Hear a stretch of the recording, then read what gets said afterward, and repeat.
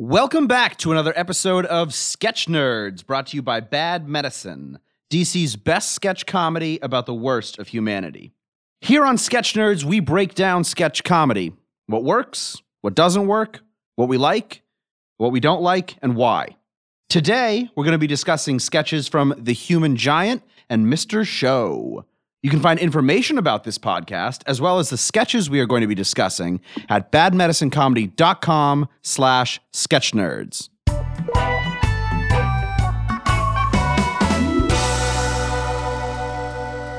Joining me, as always, are Seth and then returning co-host Michael Alvino. I'm Andy Weld, and today we are happy to have on as a guest Sarah Bell. Sarah, how are you doing today? Doing good. Thanks for having me on. Awesome. We're happy to have you. Can you tell us about your background in comedy and kind of the comedy you're doing now? Sure. Yeah. I am in a sketch comedy group called Frankie, and we're based here in DC. We perform at Dojo Comedy, and I also co-teach a sketch writing class at Dojo with Jen Kovach. Cool. How long have you been teaching the class for? That's a good question. A few years, I think. That's awesome. Started teeing it and then teaching it. So it's been a while. Nice. You're really getting that promotion, right? Yeah. It was a little scary to start out, and you found your place? That's right. Oh, that's good. Right. Full-fledged teacher now. Wow. You get a certificate and everything? There's no certificate. I should ask. Oh, I don't think you've actually gotten promoted. I think it's a ruse. Oh, no. Well, I think the big deal is that now, as a TA, you have to grade a lot of sketches. But as a full-on sketch writing professor, you just get to do the fun stuff, and then your TA has to grade all the sketches. So we've gone from teacher to professor now. I assume. I assume that's how it works. I assume That's that right. everybody who teaches a comedy class is a professor of comedy. Inching ever onwards.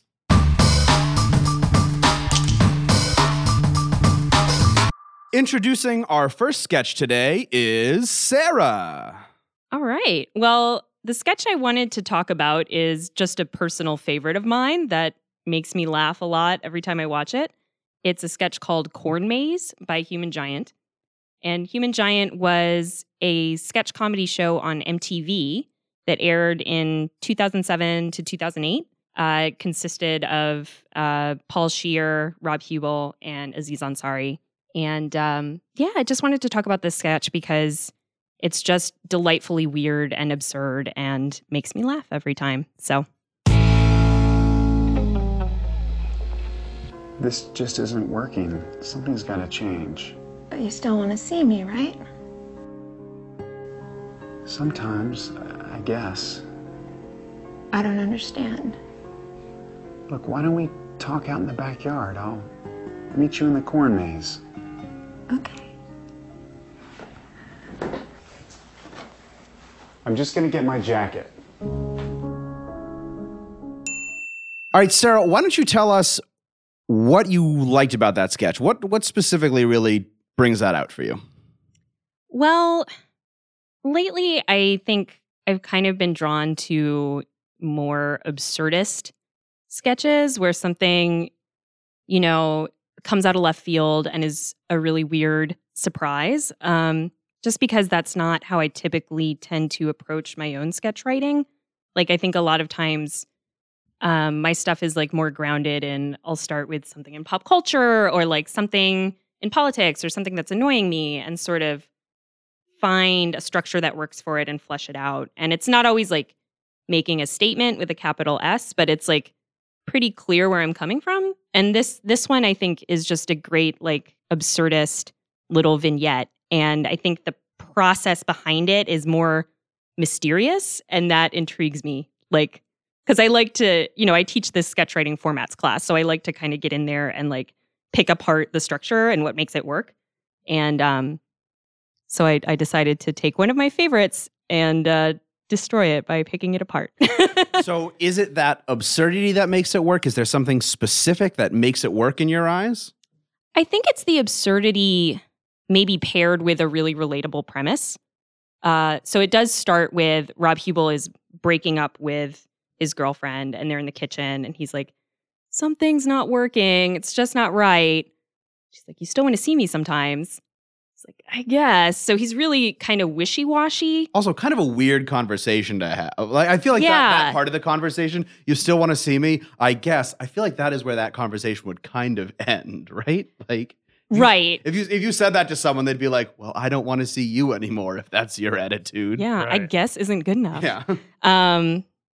Yeah, but I think, it's a pretty relatable scenario where it's like this relationship status is kind of unclear. So he's like metaphorically sending her into the corn maze, right? And then that sort of becomes literal Right. when she actually wanders into a creepy corn maze in the back of his apartment building that looks like it's in Brooklyn or something. Like Right.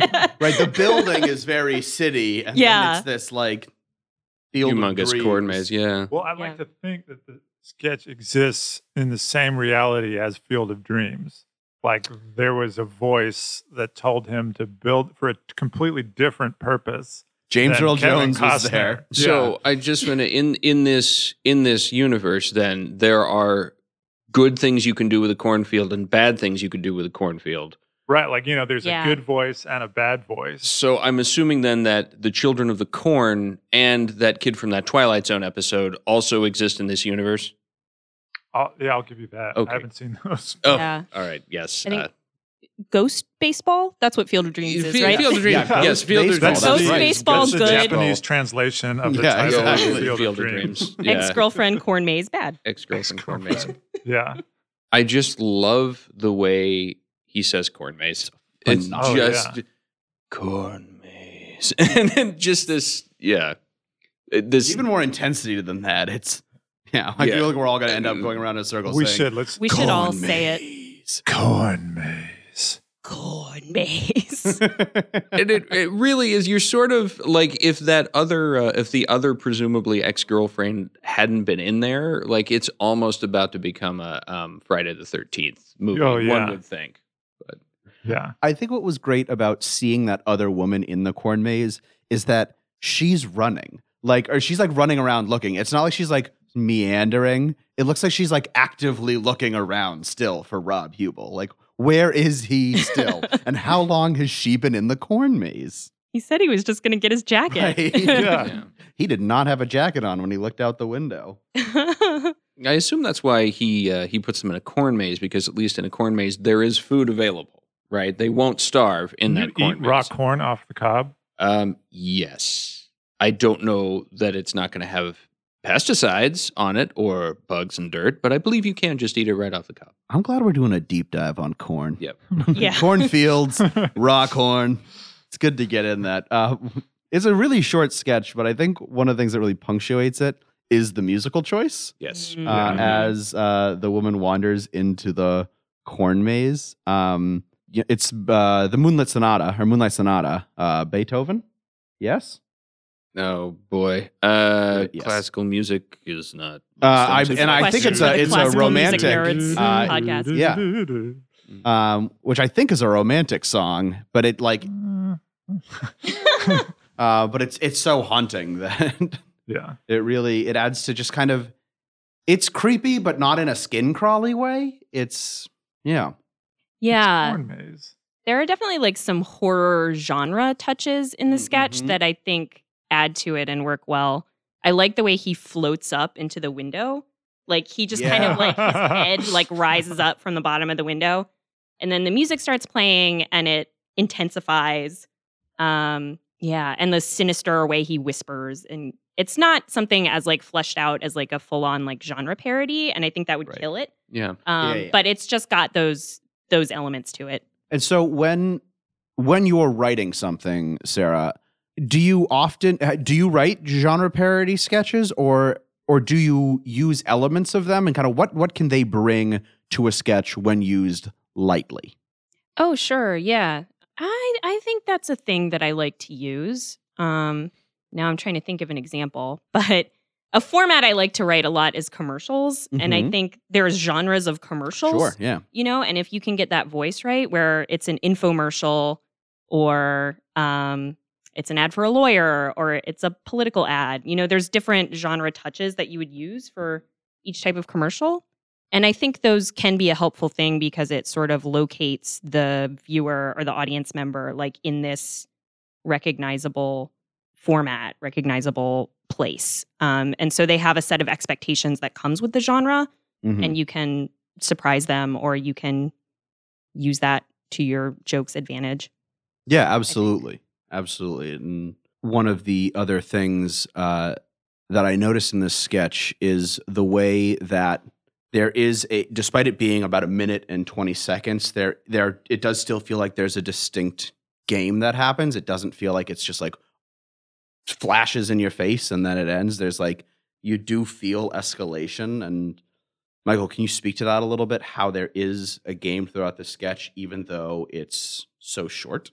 I don't know. I mean, I guess, so you're talking about basically the setup is, based in reality. It's the breakup scene. Right. And obviously there's this douchebag character that is very relatable, at least in pop culture, I feel like. For you, Michael? Oh yeah, I definitely identify.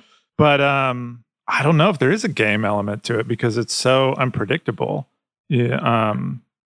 I think the game, you're thinking about like pattern and heightening. This, like, it heightens. That's the absurdity, is the way that it heightens and the twist that it takes. Sure. Seth, what do you think?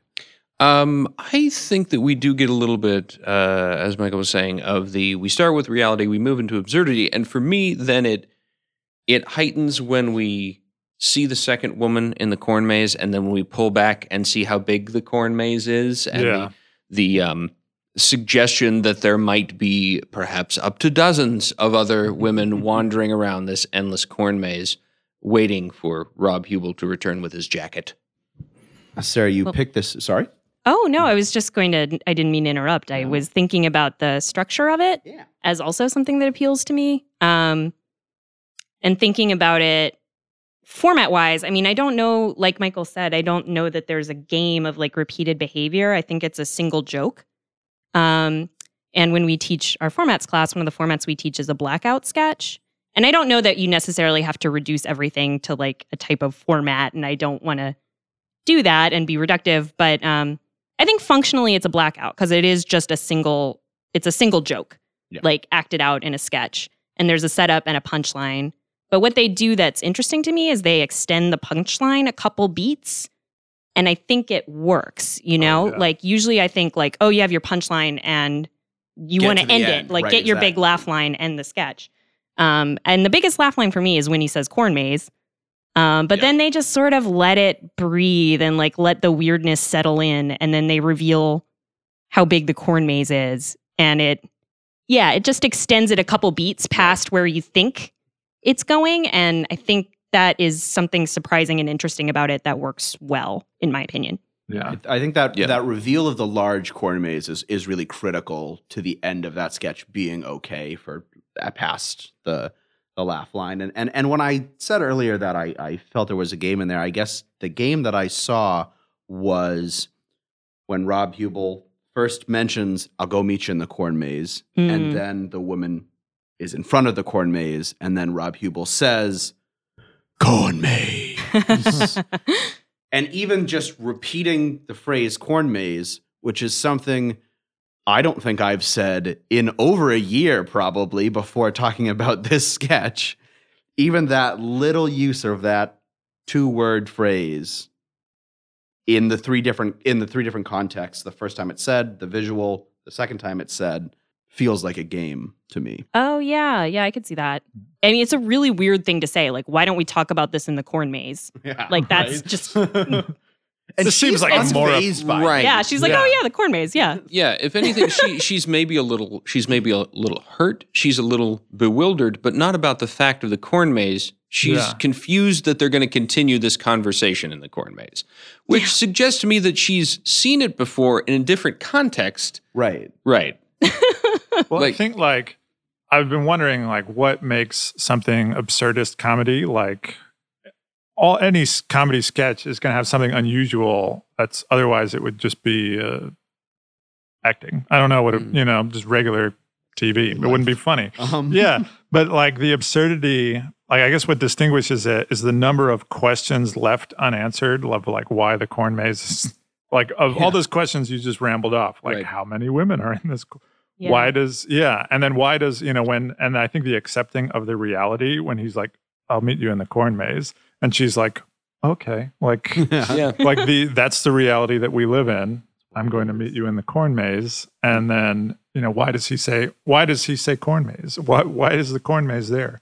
You never get the answers to those questions, and instead of like that satisfaction you get when when something predictable like a game is hit the third time, like it's just like the questions start firing in your brain and there's no answer, and you're still tickled. You're like, always leave them wanting more, and leave people asking questions about wait a minute. Right. What happened there, especially in comedy? Always leave them wanting more is a line that was cut while they're in the corn maze. Yes. Maybe that's why Rob Hubel's so attractive. Dude owns a corn maze. That it could be. That's if it's in the middle of Brooklyn, it's got to be worth a lot of money. Yes. Or is he the guy from S-Town? Oh, yeah. Oh, man. Yeah. Let's not talk about other podcasts on this podcast. Sarah, this is a great sketch. I think we all really enjoy it. But was there anything that you would change or do differently, either as a writer or as a performer or as a viewer, as something you'd like to see different? Oh, interesting. No, I obviously, It's I chose perfect. We're this sketch done. because it's one of my favorites. So I hesitate to say I'd change it. I'm out of my own curiosity. Like, I'd be interested to see a version where maybe they reverse a couple of the beats. Like, I think if you see her going into the corn maze, see the other woman, then he says corn maze, and then it pulls back and like ends a little bit sooner after that punchline, maybe. But then I think, I don't know if that would work as well. I just would be curious to like see how it works the other way. Yeah, absolutely. Would you want to see like that character again? The corn maze. Because like if there was another, or Rob Hubel's character, if there was another beat where he, like if he's at the water cooler and his coworker's like, well, what'd you do this weekend? And like in his head, he's just like, corn maze. Or nothing. or something where he's going on a date with another woman, and at the very end he turns around like Michael Jackson at the end of Thriller, and there's that demonic laugh coming out of nowhere because you know what's going to happen. Right. Corn maze. Or I could see a follow-up sketch where you have all of the women who have been left in the corn maze trying to figure out what's going on. Like most of them hopeful that Rob Hubel is just around the corner with his jacket. Or like they bump into each other. Like, oh, sorry, I'm just waiting for my boyfriend. Yeah. Oh, I'm waiting for my boyfriend too. It's no big deal. Yeah, I would definitely like to see that character again, as long as we get no answers about the corn maze. Absolutely. No, we can't get any. No answers. And I think to close out this, we should all say corn maze just one more time. Michael, why don't you start us off? Corn maze. Corn maze. Corn maze. Corn maze. This podcast is brought to you by the sketch comedy troupe Bad Medicine, DC's best sketch comedy about the worst of humanity.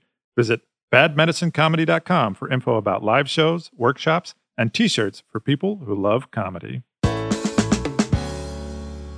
And now to talk about sketch number 2 today, here is Seth Alcorn.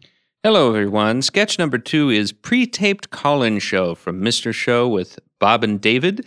Mr. Show with Bob and David ran on HBO from 1995 to 1998, and it introduced Loving America not only to Bob Odenkirk and David Cross, but also a short list: Paul F. Tompkins, Scott Aukerman, Brian Posehn, Dino Stamopoulos, I think I might have pronounced that incorrectly, Tom Kinney, Mary Lynn Rajskub, and Jack Black and Patton Oswalt sometimes showed up on that show. So that was it's a kind of an all-star cast for that one. It really was. Yes. The show in general tends to bring frustrated, angry absurdity to its sketches. This sketch is a great example of that. There are others. I don't want to list them because we're probably going to talk about them later, and some of them even might be discussed more fully on the show.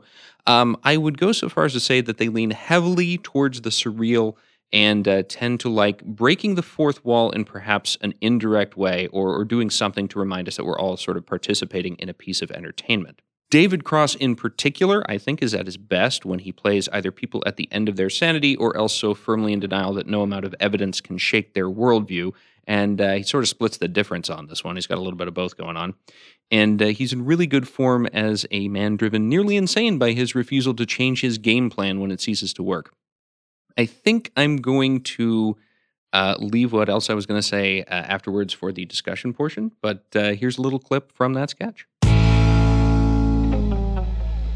No, I'm not doing a show about pet care. I'm doing a show about the elderly. The people calling about racism are watching the show that aired when we were taping the pet show, which is airing now, okay? If they wanted to talk about racism, they should have called 3 weeks ago when our Crime in the Street show aired, okay? It's just, let's think before we... Well, David Cross is not having a good time there. No, and he rarely is, No, really. yeah, that's true. It's definitely one of his strong suits. Now, Seth, what's your favorite thing about this sketch? My favorite thing about the sketch is that it moves backward in time. Explain. Okay, well, we start on I believe it's week 4 of a call-in show, a pre-taped call-in show, and we see that the host is really frustrated because people continue to call in to talk about the last week's show. As it is a pre-taped call-in show, the last week's show is airing when he's filming the current show, so nobody who's watching him knows what he's actually talking about. And at the very end of the sketch, we see clips from all of the previous shows with David Cross in various stages of frustration that people do not understand what the show's about because they haven't been paying attention to what he's been saying on the other pre-taped shows. And it's just as clear as that visually. Yes, it really is. In Yeah. words. Yes. It took me like at least the full sketch of basically just trying to process what was going on as I was watching this. Yeah. I wanted to like draw myself a diagram Yeah. of like week to week. Because I felt like, so you talked about you loved how it goes backwards, Yes. which made me think of Memento. Yes. And the first time I watched Memento was with my mother, and she just kept like pausing it and rewinding it and being like, what's going on? Who is this guy?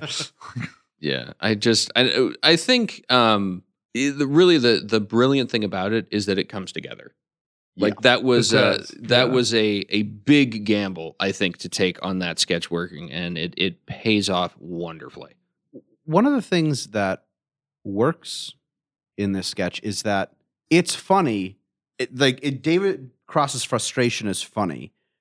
And then as you realize it's moving backwards in time, it becomes funnier. Even if it doesn't click for you exactly what's going on, even if it is a little confusing and it takes a watch or two, which it may have taken for me to get exactly what was going on, you're still laughing because he's still so funny. David Cross is so exasperated, and that is often when he's at his best, as you said, when he is really at his wits' end.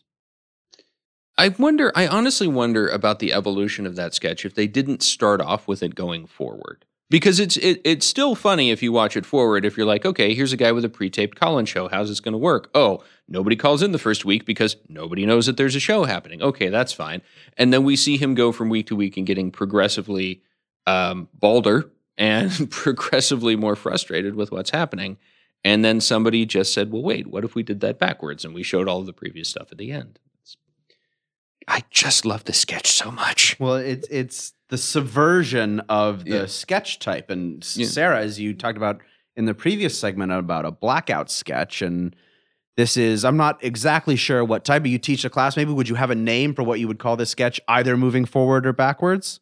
Oh, well, it's a talk show, I suppose, which is a variation on like a receptionist shopkeeper where there's like a repeated pattern of behavior and it just goes backwards in a brilliant way. I think the pacing of it is great too. Like it starts out kind of the first segment's like a slow burn, like as he's getting more and more exasperated, and then it gets more rapid when they start going from like the previous week and then the previous week and then the previous week. And it's like joke, joke, joke, joke, joke. It's just like, it's great. Yeah, I think that's actually one of the things that works best is that when he gets to the point where he pulls out the TV to show a clip of the previous show, the second that happens, the previous David Cross is pulling out a TV to show a clip of the previous show, and then it happens again, and then it happens again. And it's just, the timing on that is absolutely perfect. We didn't need to see anything else of the previous shows other than what we were seeing.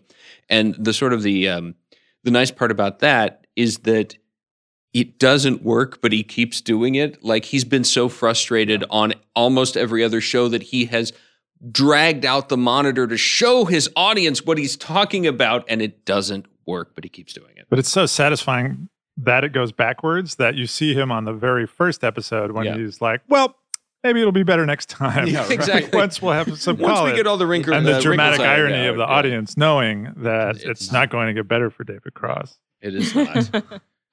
Oh, man. Michael, the way his appearance changes as we see him move backwards in time is really striking.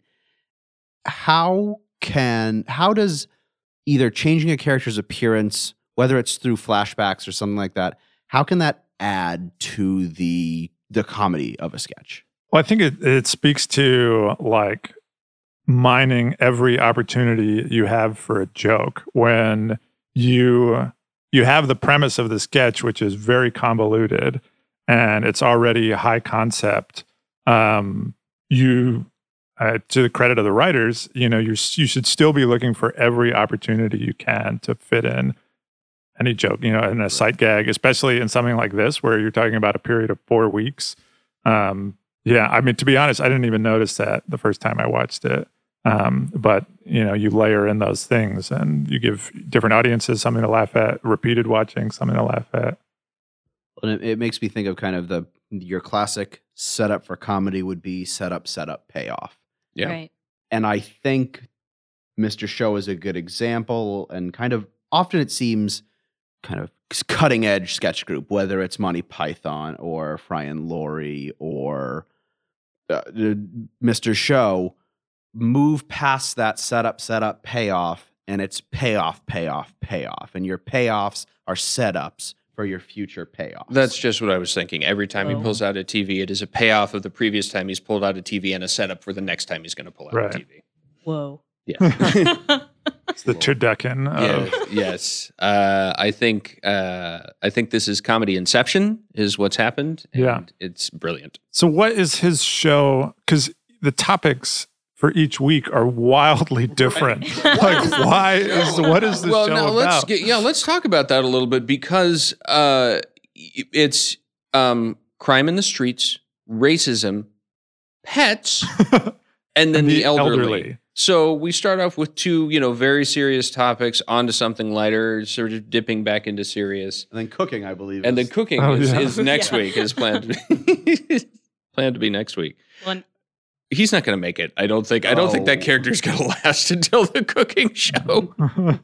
He's just in bad shape. Andy, I think you were saying that it looks like he ages about 10 years in those 4 weeks. It's like when you see like pictures of presidents when they started and ended their time as president. Yeah. And they just look horrible. Yeah, Kennedy. Okay, that's too soon. I don't think anybody's seen a picture. Well, most people haven't seen pictures of when Kennedy's presidency was over. No. Next joke. Yes, that's right. I'm gonna Michael. I'm still laughing. Need you to push away from the table and move back into the left. People still get a little Back testy and to about the left. Abraham Lincoln assassination jokes. Oh yeah, I was in an that was improv a show where a tragedy. friend of mine did a graphic Abraham Lincoln, and the audience, you could just hear them go, and it was like it wasn't. And no one cares about James Garfield. Johnny Cash did. He sang a song about it. I think that was about the cat. Garfield? Yeah, it might have been about the Garfield. Probably. You're right. Yeah, Probably. Sarah, when you're writing a sketch, do you ever sit down to yourself and think, I'm going to subvert this trope? Or if you do write something that is a little more subverting of a trope, does that come from the writing process? Oh, that's a good question. I don't know that I've ever sat down and consciously thought, like, I'm going to subvert a talk show trope or something. But yeah, you often start off writing like a familiar scene, like a talk show, like we were saying, and just think like, well, what could go wrong here? What could make this weird? So I don't know that it's consciously trying to subvert it, but And what's interesting about that is that most of the time the joke in a talk show sketch is either the host or the guests are wildly mismatched, or one of those two groups is extremely weird. yeah, Right. for sure. And that is not happening at all. The topics are serious. That's not what's at stake, or that's not what's at issue. It's the format of the show. And again, his unwillingness to change that format. That's a really good point. Yeah, it's not a weird host or a weird guest. It's the show itself that is weird. Right. And I think that drives it kind of two of the different, well, there are obviously more than two, but two of the different approaches sometimes in sketch comedy. It's either the premise is weird or you've put a weird character in a normal premise. Right. Right. And this is a situation where we expect a weird character, but instead, because of the time thing, because of it moving backwards in time, we get a normal character who, because he is frustrated, becomes funny, but he's in a weird premise. Yeah. Right. But I think there's so for me, like when I write a sketch, we talked about this being a high concept, like difficult to pull off almost sketch. Like I think most writers wouldn't even like pursue a sketch like this because it's difficult to pull off. Yeah, it's like, first of all, just thinking of doing it this way, I think that took a pretty big leap right there, and then to be able to pull it off, I mean, I'm jumping ahead a little bit in the format of our show, but we're going to talk about how much we like these and rate them later on. I wouldn't change anything about this sketch. I don't think there's a way that I can't think of anything that would make it better at all. The only thing I would be interested in seeing is Mr. Show famously bookends their sketches going into the next sketch. Yep. And, I believe we all watched this just on YouTube or what have you, where you only see this clip. I would have loved to see how they led into this sketch and how they lead out of it. I Do actually you know? looked up. I watched. Please. Yeah. I found the whole episode on some, probably not legally, on some site, and watched. It's watched okay. it. I bought the DVDs. That covers everybody at the table. Yeah, because I was going to mention that the lead-in sketch was when he first starts. He was like, "Oh, well, talking about how rock music, like the lyrics, That's 2 weeks from now, right? I think Our it was the youth, film. yeah, it's 2 weeks from now," and that was leading in from a sketch where there was a metal band, Titanica, who had a song called like "Try Suicide." Oh, and they like, talked a boy about was in the hospital that 'cause kid. he had Oh my done it. God. I remember that one. Yeah. So that was the lead in. And then the next show was I forget. And it was the title of the episode. It was like the creature from the ghost of the thing. the ghost of the creature. Yes. Yeah. So that was the next program that was going to be up on this channel, the Convoluted Network. Yeah. The Convoluted Network. Yes. I love that. Yeah. Yeah. It's a good I want to setup know for a what the show. other shows are on the Convoluted Network. Yeah. Yeah. I would watch an episode that was just the shows on the Convoluted Network. Yeah. Hopping around. I would actually. I think I might just watch one of the shows on the Convoluted Network. I don't know about that if they wanted It's to. very difficult to get. Yeah. You have to go through this whole thing. You have to have Fuck cable you, and Michael. satellite. Oh, that's awful. That's excellent, but that was awful. David Cross is great at yelling. Yes. What about the way he yells is so funny? Anyone? He means it. That's he really sells it. I believe that all of his characters are about ready to do something drastic. He's actively sweating Yeah. the whole time. Yeah. Just his physicality with it. He is smoking on set, and his hand, the jitters that he has when he's holding that cigarette is, he's a man that is maybe 2 minutes from snapping or perhaps about to have some sort of medical incident. Now, Sarah, when you're writing a sketch that has somebody get angry, do you write a sketch where someone, do you ever do that? A sketch where somebody gets angry? I've probably written one, yeah. Does that depend more on Seth just spoke to David Cross selling it very well. But when you're approaching that and maybe you have the actor in mind who's going to play it, is it more about the words that you can put down on the page or knowing how the actor is going to sell it? Because I know often in sketch comedy, when you do it live, especially if it's an angry monologue or something like that, it's very likely that the words aren't going to be exactly what you've written down, and a character may just be channeling that anger. I think that happens a lot. Yeah.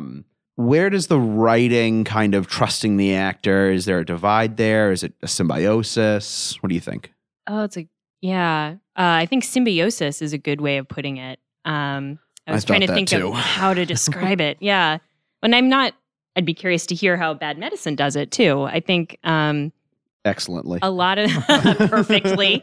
A lot of times I'll write out the dialogue and I think it's fun. But then there is this process of, when you're putting it up on your feet, you see how it actually works. Sure. And a lot of times the actor has suggestions or they're just going with the flow and come up with something much better than what I've written. It happens sometimes. So I think it's a joint process between the writer and the actor. Yeah, I think one of the things that works well in this, and that I often think works well, is that he, as angry as he doesn't get less articulate. He's like still just more vehemently explaining the concept. Yeah. Like in the same words, in the same, kind of phrasing each time, but he's still getting mad. Real quick, anything? We talked about things we'd change. Nobody really wants to change anything. Michael, would you change anything? I'm still not sure I understand what's happening in the sketch. I probably wouldn't change anything because I don't know what's going on. So if I change something, the whole thing might fall apart. Sarah, anything? No, I can't think of anything I would change. It's a perfect structure. Perfect. I love it.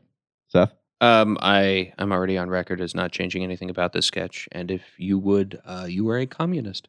Is that so bad? Yeah, right, exactly. No. I don't know anymore. Yeah. I don't know. Facebook is so confusing. All right, time for final thoughts. Sarah, as the guest, why don't you come up with some kind of rating system or scale for us to judge today's sketches on? All right. How about, in honor of David Cross's hair in Pre-Taped Call-In Show, can we go with out of, how many hairs do you think he has on his head? Like 4,000? Let's go with out of 4,000 hairs. 4,000 hairs. That's just a guesstimate. It's an educated guesstimate. It's an educated guesstimate, and I won't take any offense about talking about people's hair or lack thereof. Seth has a receding hairline. Yes, I've at this table in this very visual got podcast. the least on my scalp. So picture that, people. All right, Sarah, how many follicles would you give Corn Maze? Corn Maze, I would give 3,900 out of 4,000 follicles. Wow. Yeah. That's a strong follicle count. You're feeling pretty good if It's that's a high what you're... follicle score. Yeah, exactly. Yeah. Exactly. And how about for the Pre-Taped Call-In Talk Show? I would go 3,999.99 repeating. Wow. Yeah. Yeah, you don't want to give him a I don't want to give it a perfect score because there's always Yeah. room for improvement. And then I think it's... And you like that one more than the sketch that you brought in even. Yeah, I know. Yeah. All right, there you go. High praise. Clearly. Michael, what about you? How many follicles? I would also probably go with like 3,900 for Corn Maze. It was just so different from anything that I'd seen that I appreciated that. Yeah, it was nice. Absolutely. And I gotta give more like 2,000, I think, to David Cross and Mr. Show for Pre-Taped Call-In Show, because I spent it really wasn't until the payoff that I was really enjoying it, and I still think it was a great sketch, but only 2,000 follicles, great. It's still great. You could have a great hairline with 2,000 follicles. That ring around the side, maybe with 2,000. Yeah. I speak as a man with about like 40,000 follicles. So Yes. Michael has a full beard. it's For not me, just the beard. oh God. For me, I would give the corn maze sketch.